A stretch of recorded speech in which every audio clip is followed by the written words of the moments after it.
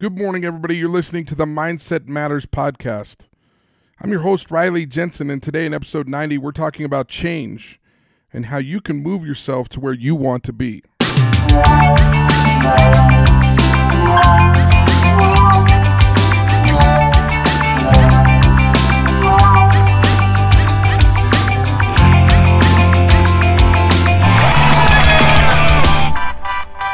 I'm currently reading a great book by Dr. Shad Helmstetter called What to Say When You Talk to Yourself.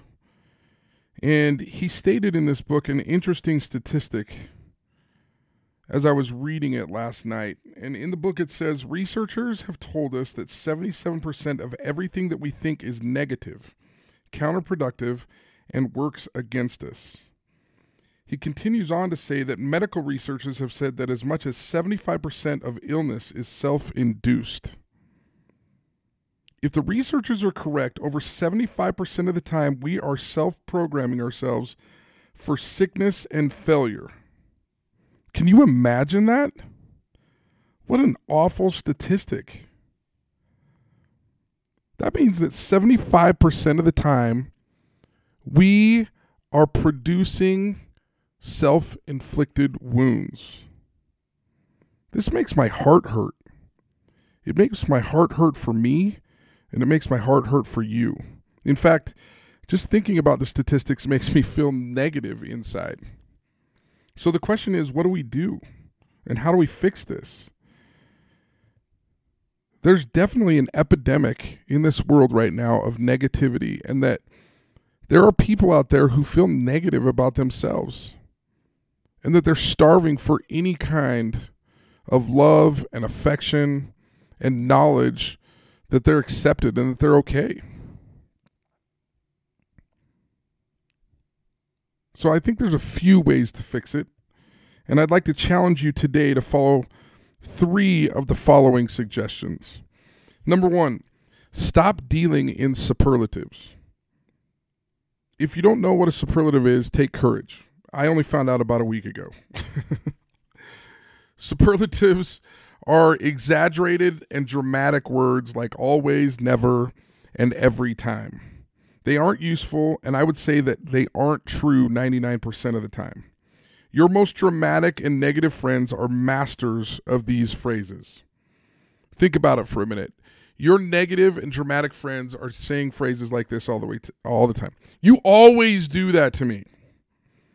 You're never here in the clutch when I need you. This happens to me every time.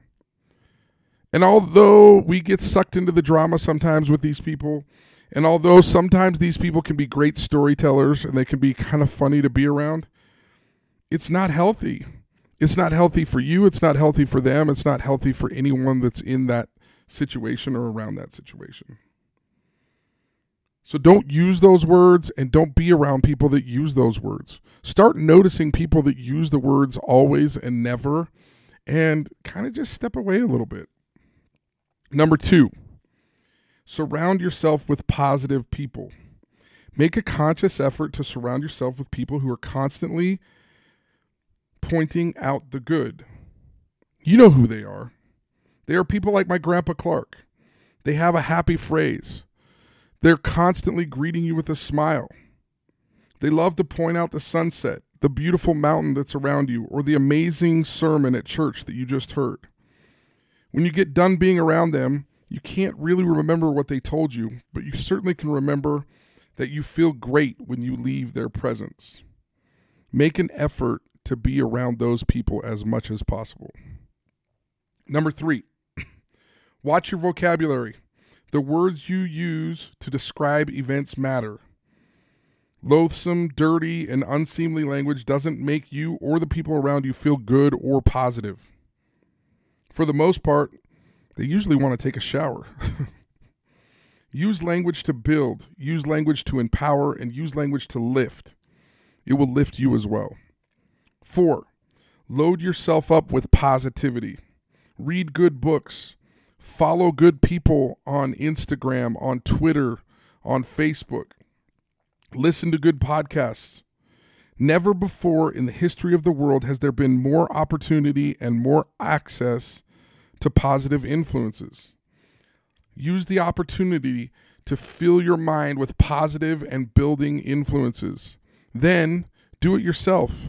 Be an influencer for positivity in others' lives. Be a power for good. It will change you and it will help others. 5, control the controllables. There's only so much you can control in this life. Leave the rest to a higher power. You can control your sleep. You can control your nutrition. You can control your attitude. You can control your preparation. You cannot control others. You cannot control the weather. You can't control politics. And you sure as heck can't control perceptions of other people. Leave that to the Lord and leave that to others to worry about. It will help you immeasurably. Let it go. 6, look for the good. As the saying goes, look for the helpers. When you look for the helpers, you see them everywhere. There are people who want to help. They want to help you. They want to help your friends. And in general, people just want to help. As you look for the helpers, you'll want to help too. It's all about your focus. When you look for the good in others, when you look for the helpers, when you look for people that are constantly doing positive things, you'll find them. The converse is true as well. So focus on the positive, be the positive, and you'll see the positive. 7, choose the positive. Mind the gap. In between every event and every response, there is a small gap. And in that gap is your choice on how you will respond. Choose to respond in a positive way.